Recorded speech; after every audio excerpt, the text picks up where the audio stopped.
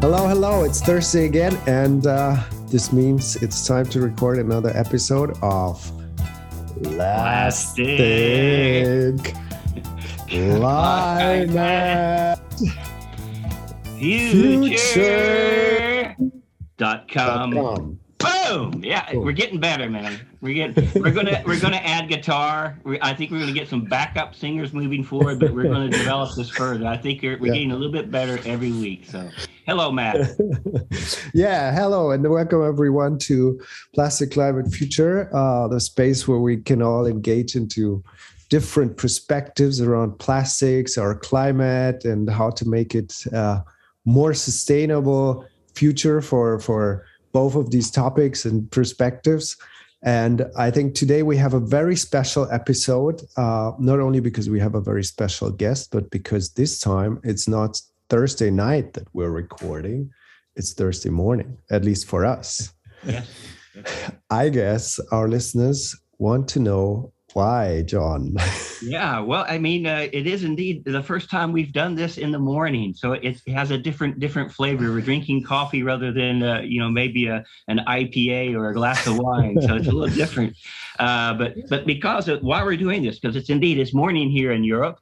But our guest comes from almost literally the other side of the world, where it's evening. So that's why we have we're tuning in to someone from all the way over across in Australia. Is that right, Matt? Yeah. Then let me introduce Nick from Sydney, Australia. Hey, Nick, how are you doing? Hey, how are we doing, guys? Yeah. Really glad to be on the podcast today. Hello, Nick. So what time is it over there in Sydney at the moment? 7:15 p.m. and I've got a glass of cranberry and iced water in front of me because I've had too much coffee today. All right. Yeah, we're starting getting there. We're starting getting with our coffees. Well, we invited Nick because Nick is active in an area which is super relevant when we talk about sustainable future with materials, with how we deal with resources, and especially also resource-intensive technologies like plastics. And Nick is a circulist. Maybe you can start telling us a bit more about especially where you come from and how you became a circulist. And of course, in the end, what is a circulist? Yeah, look, thanks for having me again. Look, where do we start? I've as a teenager, which was a few decades ago, to put some age on me, I hit 50 this year, and I've spent the last 30 years in the technology sector, seeing it sort of being quite transformative in its nature, in a positive, predominantly positive change for good versus negative. Let's put social media aside.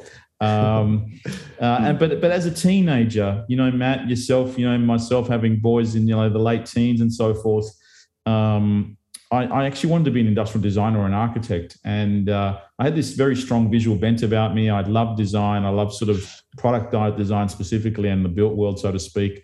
But I fell into computing by accident many 3 decades ago, and have been on that trajectory for 30 years. And I've had a cross section of just a couple of minutes on my background in that sense. I've worked for large multinational, slow-moving software technology companies around the world, like Microsoft and Fujitsu and OpenText and the like, and helped Gartner Group get set up in Asia Pacific. I've heard of Microsoft, yeah. You've heard of them? Yeah. For me, they were quite slow-moving as an organization, even back in the day, and so I had always had this entrepreneurial spirit in me, and with that came the late 90s and the dot-com phenomenon. And I would buy these magazines back in the day called Business 2.0, right? I don't know if you guys remember them at all, or if it was in sort of your domain of, focus. But these magazines were just amazing. I just think, oh my God, I got to get into this. This is new paradigm shifting. And, I was a young pup in the day, and, eventually you got it? John? No. I'll something else. I'll show you later. Sorry. Right. And so I took the massive step and joined a technology a startup here in Australia, where we where we were trying to pioneer building a one-stop shop for small business services online. We went from a team of about 6 to 180, raised close to $60 million. We all had the amazing Aeron Herman Miller chairs, and we're doing the everything.com in that sense. Eventually the thing crashed after 3 years, and we moved on in our merry ways. But I actually had the bug of being entrepreneurial, and it sort of gave me a strong, I think my visual bent from wanting to be a designer and an architect was deployed in entrepreneurialism, if that makes sense, looking at unknown unknowns and trying to bring them forward, right, and make them tangible. It's how I look at my career, and by connecting the dots in the past and trying to make some sense of it, right? So I haven't had a very straight linear corporate career, which I'm really proud of now when I look back. And so going forward, I've built two other sort of startups and technology companies, raising close to directly with the teams, probably about $90 million, burnt about 90% of that. Proudly, in inverted commas, by a lot of lessons learnt and so forth. And then I ran I ran a public listed software company here in Australia, where we bought old software companies and made them SaaS companies. Mm-hmm. And did really well. And I had an interesting point in life, and it's quite a personal point in life. And most of these things happen, when these things happen, right? These sort of junctures in life. Yeah. And I had my dad. I saw my dad 5.5 years ago, take his last breath, in life. And long time coming. Was there for the last few days, and just experienced that. And then saw him take his last few breaths, and then a couple of days later went out to try and grab a coffee and just go for a walk. And the world kept on going around, right? The world kept on going around. People were walking dogs and grabbing coffees, and I'm like, oh my God, this is real. Life is short, we're all just some dust, and so I got to change. This when I was running a public listed software company, and a week later I actually resigned and went on gardening leave, and that was about 6 years ago. So ever since then, I made a commitment to myself that I wanted to try and be more impactful in what I do and value my time a lot more. And 10 years ago, my boys would have been 8 and 6 back then, right? So very, very different. No, not 10 years ago, 6 years ago, let's do the maths, whatever that is, 12 and 10,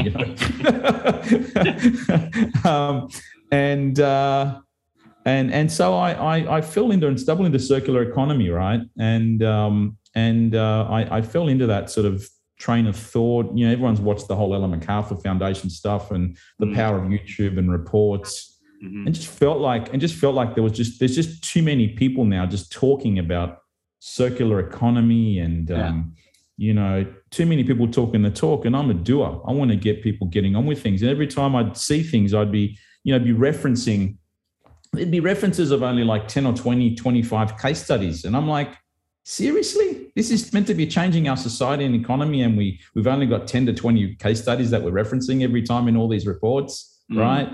And so I really got onto this mission, and I started to get harder and harder around sort of really focusing on where can I be as impactful with a completely new point of view and approach to what needs to be done. And so I came up with the other part of the challenge was, the language that we use is seriously important to me, because I think language creates a reference point around having us look back in the rearview mirror, and terms like manufacturing, terms like production, terms like industrialism, we still use industrialism as a term for manufacturing. Like when you hear policymakers talk about stuff, industrialized economies, and I'm like, that's just looking in the rearview mirror. It's all negative, toxic stuff when I think about it, right? Very wasteful. So I wanted to basically come up with a brand new word that represented what it meant to be a doer, to actually have a sense of status and pride in who you were, right? And so I share this a few times, but I had this moment in the shower on a Sunday morning, and we'll leave it at the fact that I had this sort of epiphany of a word that came to, which was the Circulist, and I'm like, that is it. It's the Circulist, right? So you coined the term basically. Yeah. Oh, wow. Term is, cool. Yeah. So the term Circulist came to me, which is completely, I felt there was a word to basically create a brand new language set that we would require to enter the 21st century and beyond, right? And for me, the circulist is basically the opposite to being an industrialist. Really simple. Yeah, right. That's so powerful. And that's great. Yeah, and so that was the start of the Circulist, and that was about 15 to 18 months ago. So yeah, that's really. That's where we have the connection to our topics. Circular economy. I think this is a hell of a strategy which encompasses a lot of areas of industry, areas of also how we make and produce products and goods, how we produce our food. And I think that's also probably the reason why you also started your own podcast around circular economy, which I've already had the chance to listen into, and probably not all the listeners did. So did you also talk in there, or maybe first of all, what are you focusing on in your podcast, and did you also have the chance to touch upon resources and plastics in the podcast as well? Yes. No, we've covered already. I think we've had 2 or 3 topics on that area around. Yeah, great. So let me. We've only just kicked it off a few months ago. We've had some great, interest already, and a lot of inflow of interest to sort of have more conversations about it. But for me, when it comes to Circulist, it's actually a reframing, a new point of view, where the it's at the intersection of the built world. It's the intersection of material science. It's the intersection of product design and intelligent operating systems, right? So when we think about Circulist, it's actually the integration of all of those capabilities and know-how, and that sort of goes back to the thinking around convergent innovation being the hard stuff to do, but it's where the real value will come from. So with that in mind, I'm not a chemist. I've basically did a Bachelor of Science with a major in information systems, 30 years ago, and I have that sort of scientific hypothesis thinking bent about me, right? So, but I'm not a chemist. I'm not a physicist in any way, shape, or form. I'm not a material scientist, but I value everything that's get done in that area. And so and the other flip side is that too many people are talking about circular economy, and the average person, I'd go to barbecues and just lunches and dinners, they'd be like, what are you talking about? I don't even know what you're talking about.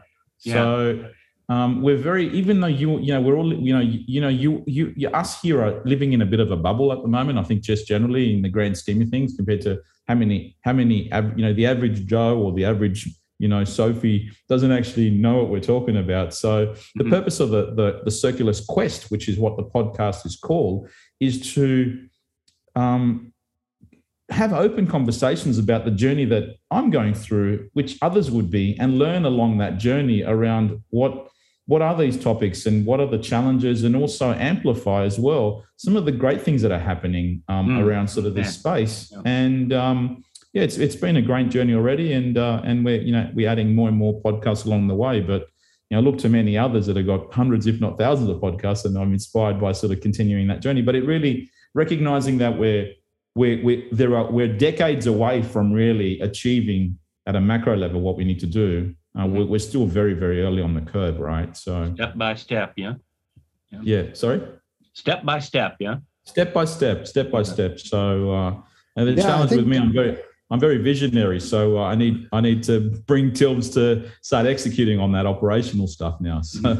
Yeah, but that's why we're so happy to have you here, because I think we already touched upon this when we were not recording, just in our discussion a couple of minutes ago. But I think what you mentioned is the integration of know-how across various disciplines, and I think this is necessary to move us from being decades away from real circular economy into really implementing circular economy. And I think this is something that drives, that's what we were talking about before, it drives the true innovation, is really the multidisciplinary approach. That's right. And very sharing this knowledge. Yeah. So we've had 2 or 3 already conversations with sort of innovators and practitioners doing the doing, not talking the talking. We need to get more doers being listened and spoken about and see what's going on. So there's a couple of interesting companies that is interesting that we have here in Australia. One is data-rte, which is a company that is innovated around the cling wrap that we use on our food and our whatever it might be, or the cling wrap that gets used around wine boxes when they get wrapped up to put be stored around from a B2B point of view.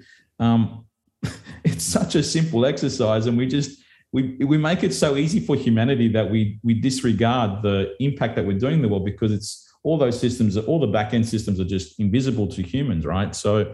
But the impact of plastic from that point of view is just immense. So the data-rte founders, a husband and wife team here in Melbourne, actually, one an architect, and Jody, the husband, sort of is a winemaker by profession, and saw all this cling wrap around the boxes and thought, what the hell's going on here? It can't continue, right? This is just a joke. So they went about dealing with the hard stuff, and they found some scientists up in, I believe, in Queensland or somewhere here in Australia, and who invented a compostable a cling wrap version made out of potato peels, and have gone about to build an amazing venture, and it's an for mission venture now and going global. So we had a great conversation with them, and there's another one called Dresden Eyewear here in Australia that tried to bring local manufacturing capabilities and recyclability and circular economy execution around very affordable eyewear from bottle tops of cans and so forth, and that were made available in a local precinct here in Sydney, and ultimately produced eyewear at $49 each at profit, right? Which the company still exists. So they've just raised more amount of money. So it's happening ever so slowly, but it's also, the other reality is it's not just technology going out in market, it's actually being deployed, and consumer and business demand is there. So, it's not the reality, so I think there's enough demand in market, and we seem to be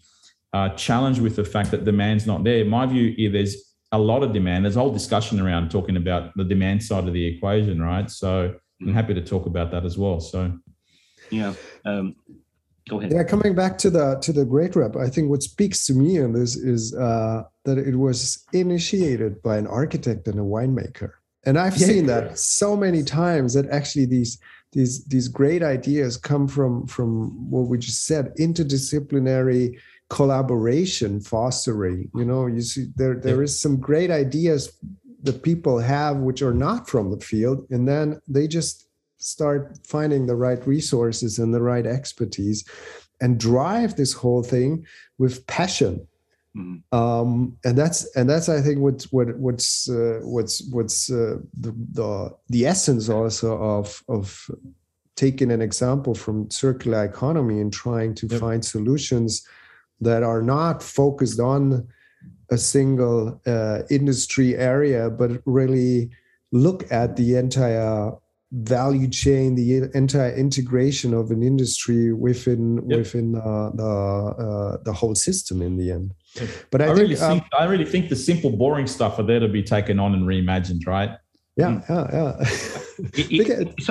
Something I find, just an observation. I mean, this has been coming more and more into focus over the past year or so with the conversations that Matt and I have been having together and with others, and that is the solutions. Let's call them the solutions towards becoming a circulist and implementing circular economy.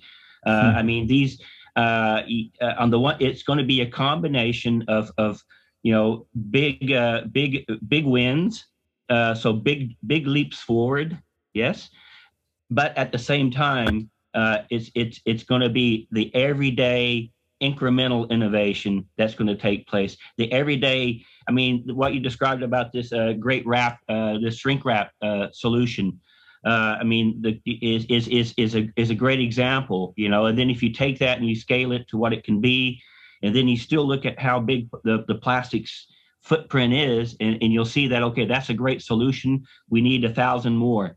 but that shouldn't discourage us. It's one solution at a time. It's one little bit, and then every once in a while, a great leap forward, and then a little bit, and that's what we got to be doing. So I just my observations on that, and on this, there's practical solutions.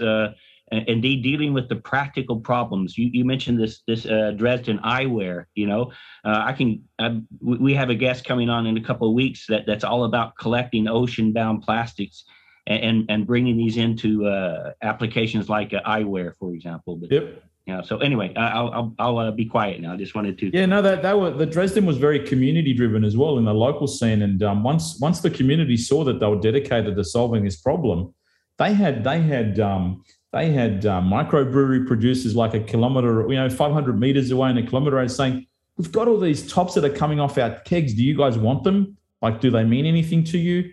And they took them and they repurposed them into what they could be. They've even innovated to the point where the excess run, which they could drop in whatever sort of plastic colour they want, created unique type of versions of it as the run finished, and there was different type of patterns and so forth, and they turned that into special unique type of versions of the glass of the eyewear, right? So the point being, we're very driven. One of the important mantras that we're driven by at Circulist is actually a big shift away from global mega factories and distributed and sort of global supply chains, and which are all centralized as systems driven by price, and a big shift to distributed network of microassembly service centers, right? So, serving and operating and living in local communities, creating new smart collar jobs, as we call them, in local cities. So, we're very big on, I think, in the 21st century and beyond,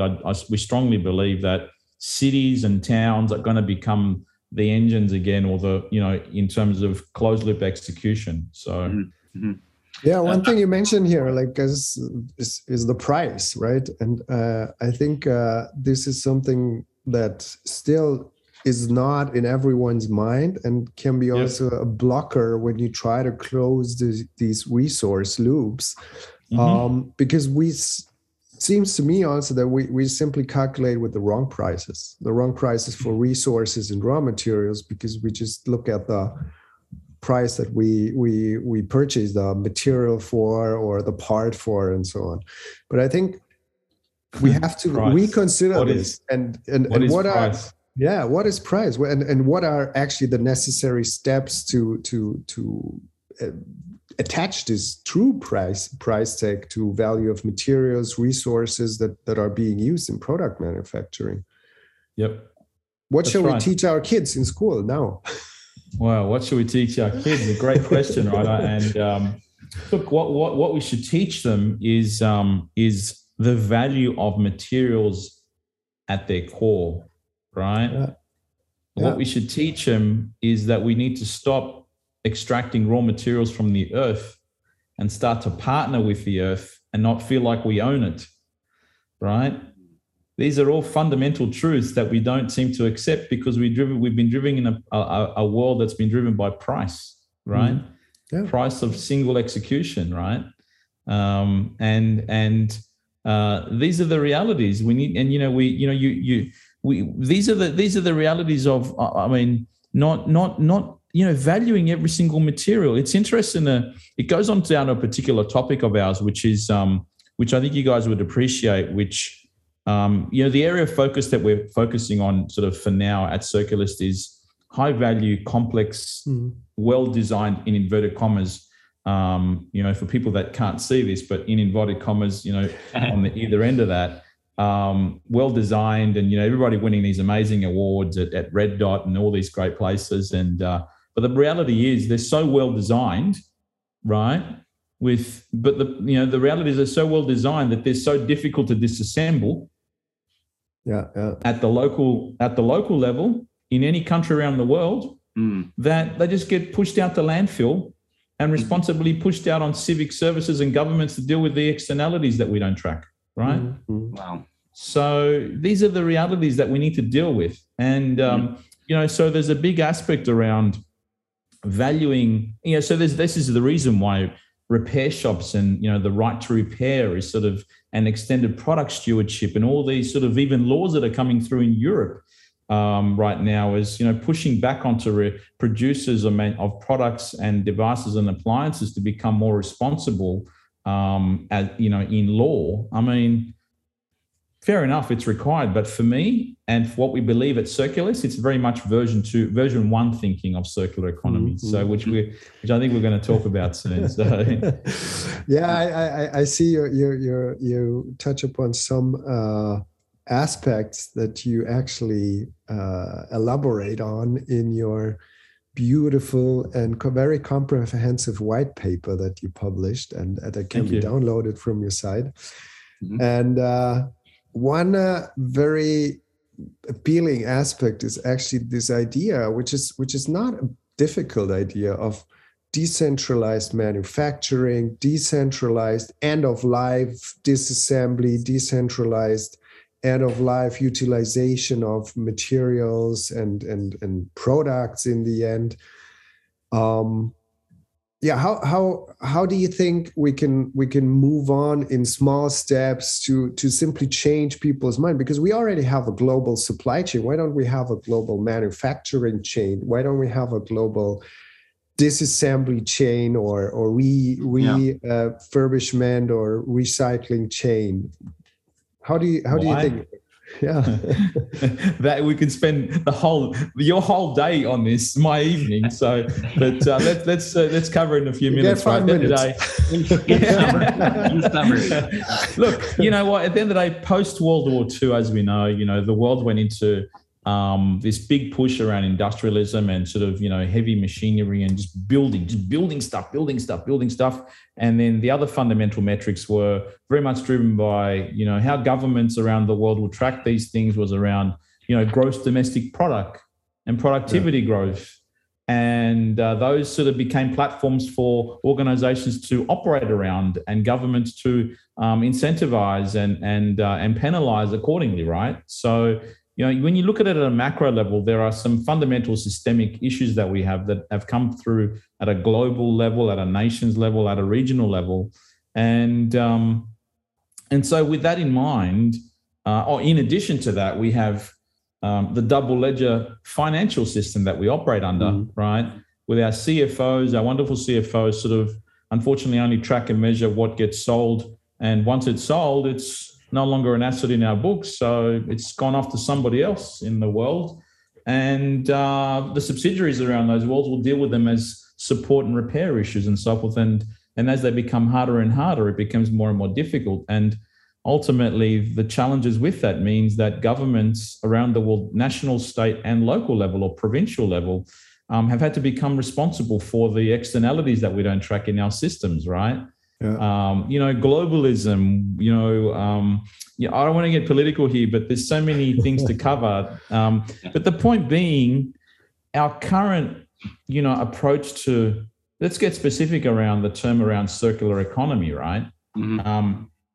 And circular economy for me, observing for many years, trying to understand what's been going on, just doing a lot of listening, a lot of watching, a lot of conversations. The reality and the theory around circular economy is one beautiful closed loop system, valuing materials and, recycling and putting them back into systems and, being one with nature in theory and framework is unbelievable, right? As we know. But the reality is that when we look at the narrative and the zeitgeist around what's happening around the world is that most governments and organizations are actually dealing with calling circular economy solving for waste, recycling, right to repair, extended product usage and so forth, right, and resell of those, and are just calling that circular economy when the reality is that they're the symptoms of the linear broken world that we live in, right? They're the symptoms.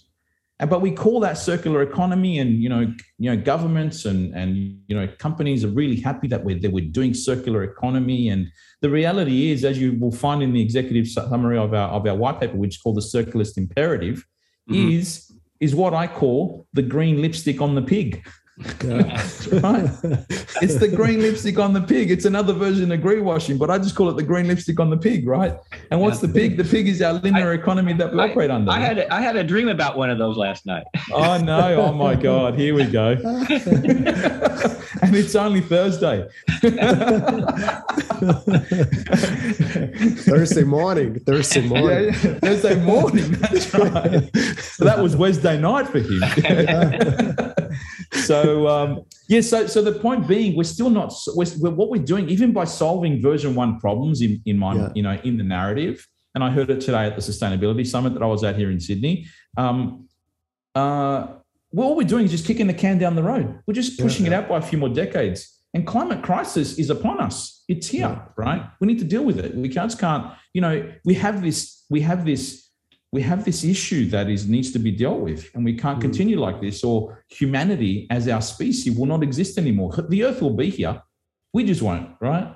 You got Elon Musk trying to go to Mars. There's reasons why. There's you got Bezos wanting to go up into, wants to put the industry in space is what basically. In space. And, what's that movie? Is it? WALL-E. No, not WALL-E. Mycelium or Eucelium, that movie that everybody's living around Earth, anyway.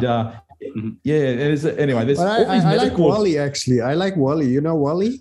This is an amazing, and it's so old already, and it just displayed the picture that we're moving into now, and that people start to be aware of already. I think a decade ago or something like that. I agree. But circular economy version 2, it focuses on, which we believe and we're onto, is eliminating all those symptoms out of the model. Let's eliminate waste. Let's eliminate recycling. Let's eliminate right to repair under a new operating model, right? And you know what? That's going to be hard, but we need to bloody do it. So my 30 years of learning in the tech sector and seeing that evolutional shift from, I remember the day when Windows 95 came out, guys, and I'm sure you do too, right? Yes. And we went down to the local retail store and we bought it in a box and we installed it on our computers, right? On our 486s or whatever the hell it was. I can't remember what it was, right? And I wouldn't have been 486. It would have been a lot newer than that. But we installed it and then we thought, what do we do with these CDs now in the box, right?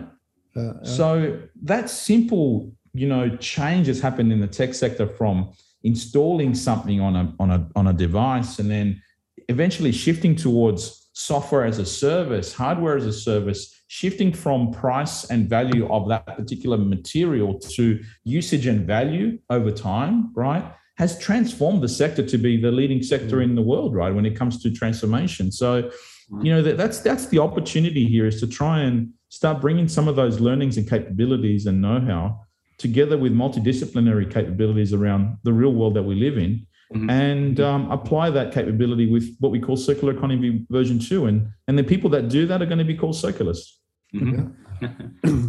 But there is a lot of also responsibility shifting involved in this one, because what you just mentioned was this was driven like this moving towards product as a service or software as a service solutions. This was mainly driven by innovative corporates, by innovative startups and so on. But I think we also have to now, because if we gonna rely on these incremental steps, going to be too slow. So I think we also need to shift somehow the responsibility or make it aware at the product design stage, but also at the regulatory stage. And I think this is crucial that we just bring these parties together. Yeah. There's a lot of chicken and egg going on right now between, regulatory stuff required by government and, I'm a strong believer that business is the catalyst for positive change, right? Business is the catalyst for positive change, right? Sorry? Yeah, the initiator, in a way. Yeah, it's business is a positive catalyst of change, right? And leads and just basically pushes aside and gets going and, challenges regulation here and there, but eventually becomes a natural behavior. I mean, look at Uber as an example, right? I mean, remember the days of being Uber challenging a new behavior in market, and look where it is now, right? It's just the normal, right? I mean, I look at my boys and they just grab Ubers where they go, and don't ever consider taxis anymore here in Sydney, right? So, and it that push into trying to drive things and bring through a new normal in market is something that is important, needs to be done. But at the same time, the system is so big that we cannot just say, oh, let's just not do version 1 stuff. Let's not deal with waste and recycling and let's just try and build this new approach. No, that's not the case. We need organizations to continue going after that because it's going to take decades. For me, I really believe, guys, that success will come beyond my lifetime. I've accepted it, right? Yeah, me too. Right. I don't know. Yeah, what do you guys think? I mean, I really believe it, It's unfortunate, but it's true. Yeah, I agree. It's going to, this is, I agree with you that the time horizon is as you kind of characterize it, it's decades, not years even, it's decades, and this is kind of what I was touching on a little bit earlier. It is a combination of you call it a circular economy 2.0 versus 1.0. If I understand a little bit, circular economy 1.0 is a little bit about dealing with the practical realities of today. The fact that we do have, for example, plastic waste. We want to develop systems and practices and businesses over time that minimize / even eliminate that. But the fact is, for decades, we're going to deal with this problem. So how do we transition? How do we solve that problem over the course of decades, perhaps, towards a true circulist type of mindset? The key differentiator here, guys, Matt and John, is very much the fact that what is an important aspect to this, that we need to bring the shift from mindset and execution from centralized operating models, right? Centralized global operating models, even regional, to pushing out where the value is, which is where humanity lives, and where humanity lives everywhere, irrespective of sort of developed and non-developed countries and so forth, or Northern Hemisphere and something, but pushing value back to where communities and people live, work, and play, right? And that is the fundamental shift that we're going after with Circulist at high level. It's actually how do we shrink the manufacturing production capability? How do we integrate service center capability? How do we create these smart new collar jobs, as we're calling them, to increase the livability of most of these people in blue collar land right now in manufacturing, so to speak. My guess is you touch on 3D printing a lot in your thinking, right? The technologies of 3D printing, it's still early with 3D printing, right? I mean, you can't sit there forever waiting for this thing to scroll out and pop up and bring something, right? So there are many new companies that have formed. They're in market. There's Carbon 3D and there's Desktop Metal out of the US. There's many other organizations that are trying to tackle this sort of time and value issue around, how do you build a practical automated operating model around, just in time and sort of more on demand than just in time. Just in time, even as language, is all about process efficiency, thanks to the Japanese, right? So, and Henry Ford initially, right, as we know. So, but it's very much around how do we push stuff onto the edge and be able to, deliver and enable on-demand capabilities. I'm in love. I'm in love with a company that started in Europe called Arrival, guys. Arrival. I know Arrival. I've got like a bromance with the guys. I don't know what it is, but they're just, for me, they're Circulist on the pathway to being Circulist. Why? Because they're trying to reimagine the operating model from a cost-based point of view. And the materials that they're using and their operating model is shifting out towards micro factories around the world. Economically, being able to roll out thousands of these electric buses and courier vans in market and shifting away from mega factories and global supply chains. Right? It economically makes sense. It's creating local jobs in local cities, and I want to see thousands of arrivals around the world, right? And there are many other companies that we're now sort of seeing that are popping up. So, Do you know Chop Value from Canada? No. It's a friend of mine who started actually. It was in the beginning. You would think it was all about using, because they are collecting used bamboo chopsticks and then they press them into beautiful furniture and use it to make new materials. And in the beginning, it was you would think it was really about making these materials, but his vision was to start, because he saw the potential that he can license out license out the process to every restaurant owner who can have a press there, and he will start pressing those materials. And it was just such and they started years ago already, and now they're distributing a network also of decentralized factories and saving emissions, because transporting those chopsticks is of course much more resource intense if you already have the ready-made product, which is coming directly from the restaurant, because the restaurant doesn't need too much except a bit of a recipe how to do the resin and press it. And this starts to kick off, like he was featured in Forbes and so on. Because this shows also the shift of mindset in how we think about value. It's not just price. And I think this is that's because you mentioned we're kind of stuck in this linear thinking, because the business is still, the most part of the business is still structured in a linear way. I had this conversation today with a tax partner, without naming them, and one of the top 4 firms, and we're talking about circular economy, sustainability, and I said to them, what the biggest tax problem? One of the biggest tax problems that exists right now is the policy around depreciation of goods. Right? Yeah. If you think about, if you go deep on the policy around depreciation of goods, right? What is it driven by? It's driven by writing something off really quickly. Not having no value on your books anymore, right? On your books, even though you still have it, right?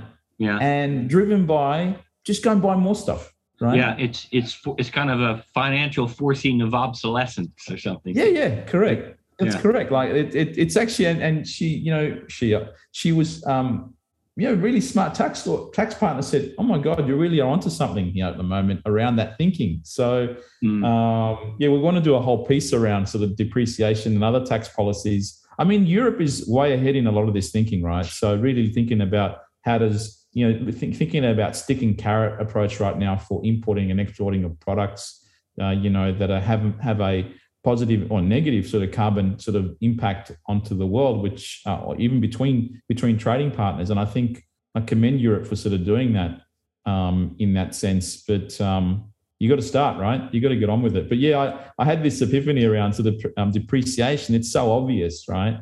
Here in Australia, we during COVID, government was just saying to businesses, go buy new cars.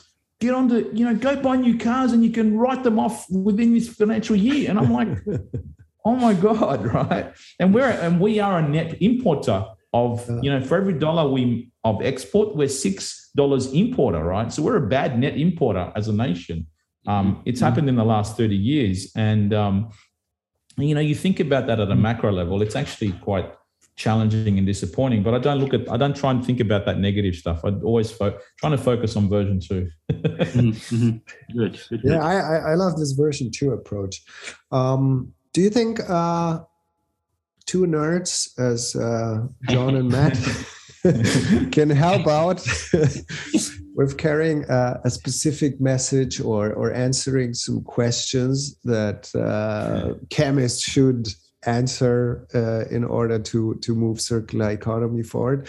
I know you're laughing because I already prepared you for this type of question, but is there something that you wanna ask such 2 nerds like us or chemists in general? I don't want to call all chemists. 100%. I actually, if we look at it from a multidisciplinary point of view, guys, I've asked the same type of question, or had sort of the same type of question asked of me from an industrial design point of view, from an engineering perspective, and I think coming at it as an entrepreneur, looking at how do we reimagine the operating model. What we do recognize is that we seem to gravitate, or our mindset and our focal points and our point of view is what it is on a daily basis in what you guys do as chemists, right? And the systems that we use to do what we do every day create blind spots, right? create blind spots. The question I have for you guys is, what do you think, which you may not think about, what are the blind spots as chemists?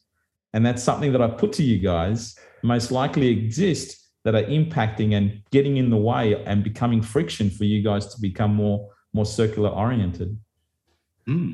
That's a great question. That's a great question. I'm going to just have to think about that for a minute. Let me think.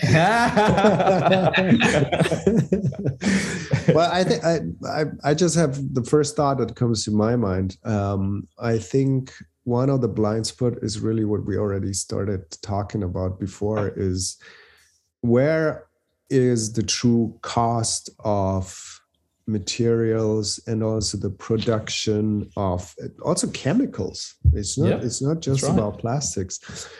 And I think this is something that's why my question was also leading to what would you teach the kids? I think this is something that in our, or at least my education, this was not considered to be questioned. And I think this is something that can help to uncover these blind spots if you start posing these questions early enough. What is the real value? How does the value come into a chemical or the stuff that you made out of these chemicals? And how does this evolve during the impact that you create through these chemicals and plastics? Yep. You know, it's funny. One of our industrial design partners in San Francisco is a leading industrial designer. He's got an amazing firm. I'm sitting on one of the chairs that he's designed, Herman Miller Saal chair, one of the most sustainable office chairs in the world right now. And we had it. We've been friends for 10 years. Every time I go to San Francisco, I catch up. It's my industrial designer bent. I needed to go and chat with an industrial designer at least while I'm in San Francisco. And great guy, Brett Record, love the guy. And we riffed on this conversation many moons ago. And he had an epiphany, which was I think this is a reality for most industrial designers as well and engineers in the space, is that every day. What I do every day creates waste in the world. It was so in your face, right? Everything that I design and engineer is just wasted, right? And it's actually that point, Matt, that we need to basically get to our kids, is that we need to really rethink that because that's how the world currently operates. So how would you reimagine that so that we don't, continue taking from our earth? We're one of the best extractors in the world here in Australia, right? Yeah.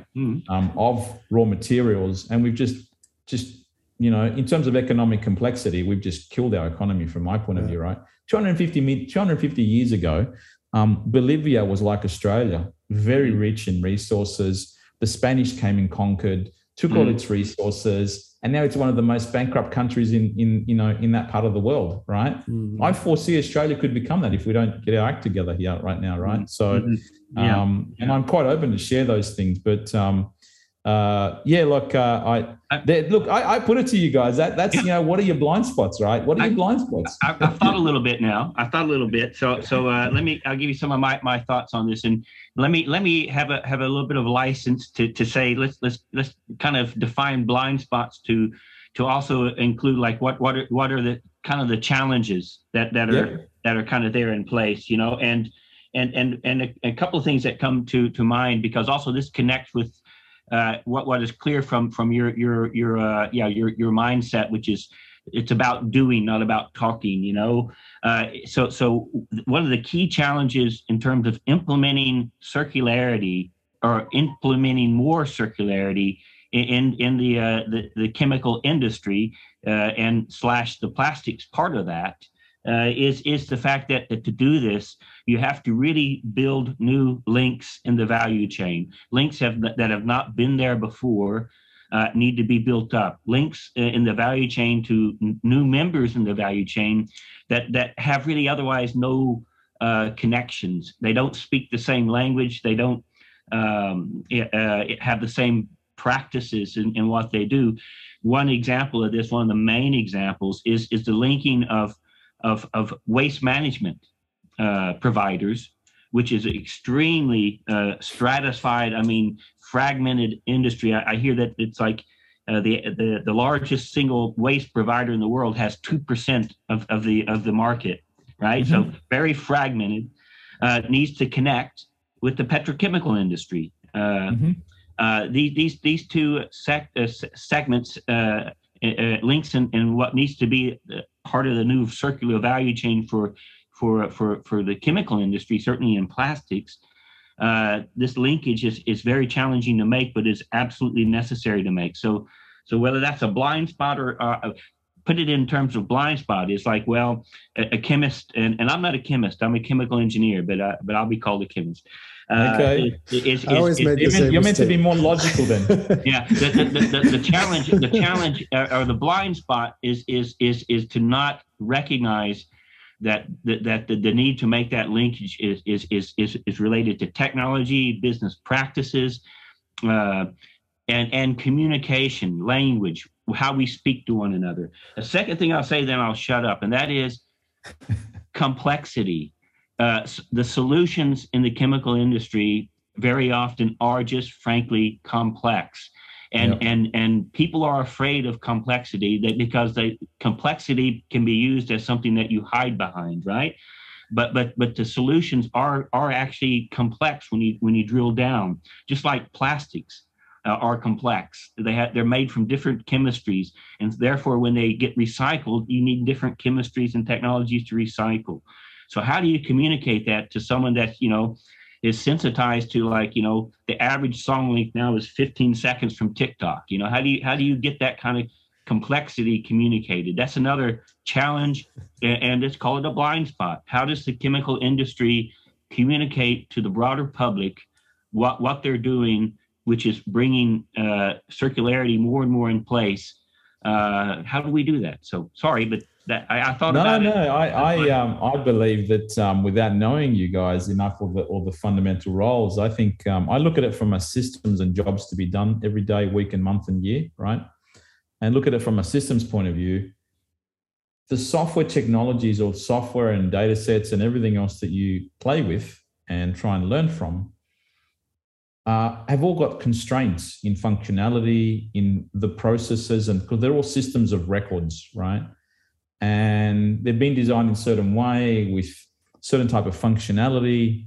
And so therefore, the way and certain type of interfaces, so the systems that we use, irrespective of role, actually do create the blind spots, right? Mm-hmm. And because of that, we get into these repeatable daily, weekly, monthly habits of executing things in certain in certain ways, which just time goes on 10, 20 years later and the world's moved on, right? So it's very much a systems and executional point of view in terms of the interfaces that we have to deal with on a regular basis. Reporting is another whole discussion in itself, right? So. Mm-hmm. Mm-hmm. Well, thanks. I think this was a great question that made me think. And as you've heard, indeed, John came up with some cool ideas. And I think what we learned today is that circularity and plastics do not end at one certain industry branch or area. And by combining these thoughts, and especially this is what we're also trying to do with our podcast, is actually to communicate and show this complexity and not hide behind it, to really help people to engage into these topics. And I think this is what you're doing as well with your interdisciplinary approach, coming from a slightly different area, but we, as we've seen over the last hour, like, we can meet very nicely in between and figure out new solutions. Yeah. Imagine if we were all together having beers. I mean, Yeah. Same time zone. All right. Well. I'll see you in June. Yeah. Well, I'm coming to Europe soon. Don't worry, I'll be there soon. Okay. So. Perfect. Okay. Good. Yeah. Well, finally, We have a Plastic Climate Future playlist on Spotify, and that's something that we always ask our guests at the end of the discussion, is to name two or three songs that we can place on this playlist that kind of connect to either your topic or your personality or something that you want to. Okay, I had a bit of fun with this, guys. So great. And I'm going to show my age here and also who I am as a person. So, hear it. So the first one is actually "Eye of the Tiger" by Survivor. Oh wow, rock and roll. Okay. I used to listen to this song when I had hair as a teenager, in my 20s, right? I took my girlfriend to Rocky 3. I remember it. There you go. So but if you listen to the lyrics, it very much represents me as a person.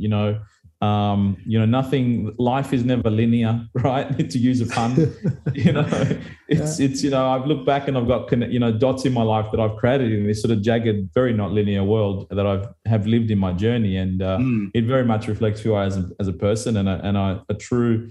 I won't say I'm a tiger, but I'm a Taurian. So you're the tiger. So yeah, it is. Yeah, and so the other song is actually a bit more of a modern one. It actually reflects more my sort of my weekend nature, which is a band called Disclosure, and with a song called Nocturnal. And I love it because I'm a very nocturnal kind of a guy. Yeah. And I think you guys would like it. And then the last one is a podcast that I love listening to on a very regular basis, which is by a guy called Patrick O'Shaughnessy, who the podcast title is Invest Like the Best. And, he's got like 600 or 700, 800 sort of podcasts in, many years over time. And, the reason why I do listen to him a lot, he's got some amazing sort of speakers, I think it was like a few months ago, Spotify CEO and many others that really try and think outside the box in terms of think outside the box, look at new categories being formed and the design of those new categories and bringing new behaviors to market and also bringing how do investors sort of consider that. So, that's something that I wait to hear every episode every week. So they're the three. Great. Thanks really cool. Yeah, I'm looking forward to this, especially this one, the one Nocturnal. I'm really going to with it. Well, in the 9th then. John, it's something that I can connect with. It's something that I can connect with my boys, at least at their age. But they look at me and they say, "Seriously, Dad?" Well, thanks, Nick.